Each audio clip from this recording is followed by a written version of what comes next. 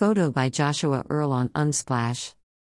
Faith is a common word used by both believers and unbelievers alike. It may or may not be related to anything spiritual. We have somehow taken its power and relegated it to a fancy word for hope. I, however, am of the mindset that faith is far more potent than that. Jesus never said, "Where is your hope?"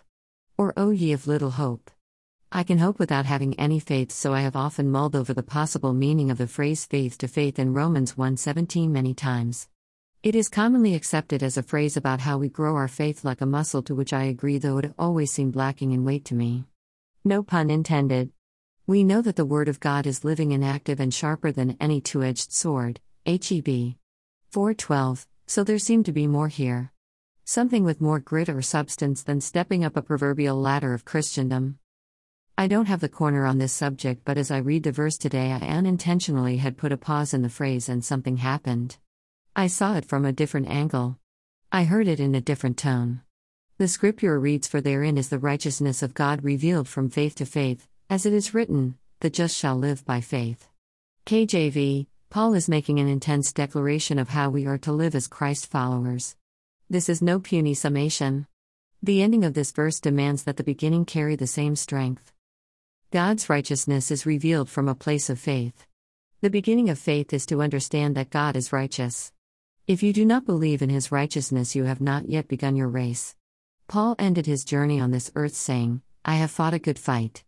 I have finished my course, I have kept the faith. In the future there is laid up for me the crown of righteousness, which the Lord, the righteous judge, will award to me on that day, and not only to me, but also to all who have loved His appearing."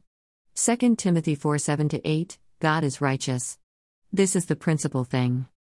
Our current culture declares loudly that the righteousness of God and His holy word are not righteous. Politicians and news media are replete with those who stand in its opposition and call evil good and good evil. This position is not a position of faith, and without faith it is impossible to please God, Hebrews 11:6. It is dangerous to adopt the world's definitions, and in particular when they are related to Christianity.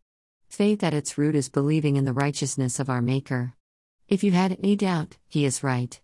Psalm 145:17 says, "The Lord is righteous in all His ways, and holy in all His works." The NRS puts it this way: "The Lord is just in all His ways, and kind in all His doings." In other words, He's good all the time and in everything. He's not wrong. If you still have doubts, all you have to do is look to all that He created. Psalm 19:1 tells us that the heavens declare the glory of God, the skies declare the work of His hands. There is nothing but perfection in every kingdom He made. The vastness and grandeur of space that cannot be found out. The earth and all its resources. The sky and oceans and all their expanse. The way all plant life grows and multiplies in its season. The animal kingdom and its grand diversity. There is nothing made that was made that did not come from Him, and it is all good. Every bit of it is right. If anything is wrong, it comes from our fallen state. His righteousness rules supreme. Understanding this is real faith. It is from this springboard that we then go from faith to faith. What is this second faith? This is the journey. You and I will face every kind of affront that will scream, "This is not right." And when we find ourselves in this place, we have a choice. We must ask ourselves, is God righteous? Do we believe in who He is and what He is able to do? Do we have faith? If He can hold the sun, the moon and the stars in their orbit, if He can feed the sparrow when she's hungry, and if the flower continues to bloom with each new spring, then I know He can care for me. He will be righteous and take me through this storm.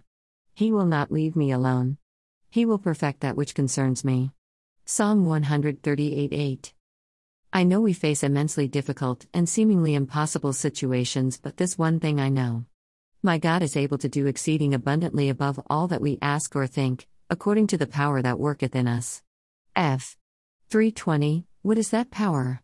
Christ in us. He who is righteous is in us working. Romans 8:28 says He takes what the enemy meant for evil and uses it for our good when we love Him and are called according to His purpose. It is by this truth then that we can confidently say with Paul, "The just shall live by faith." 2 Peter 11:8 tells us that we have obtained like precious faith through the righteousness of God and our Savior Jesus Christ. Let faith be your footstool for leaping into the righteousness of a just and good God. Let Him give you His peace to do the impossible like Peter and walk on the storm. If we keep our eyes on Jesus, we will make it safely to the other side. Don't have faith in faith. Have faith in God. Blessings to you and yours. Jamie Luce.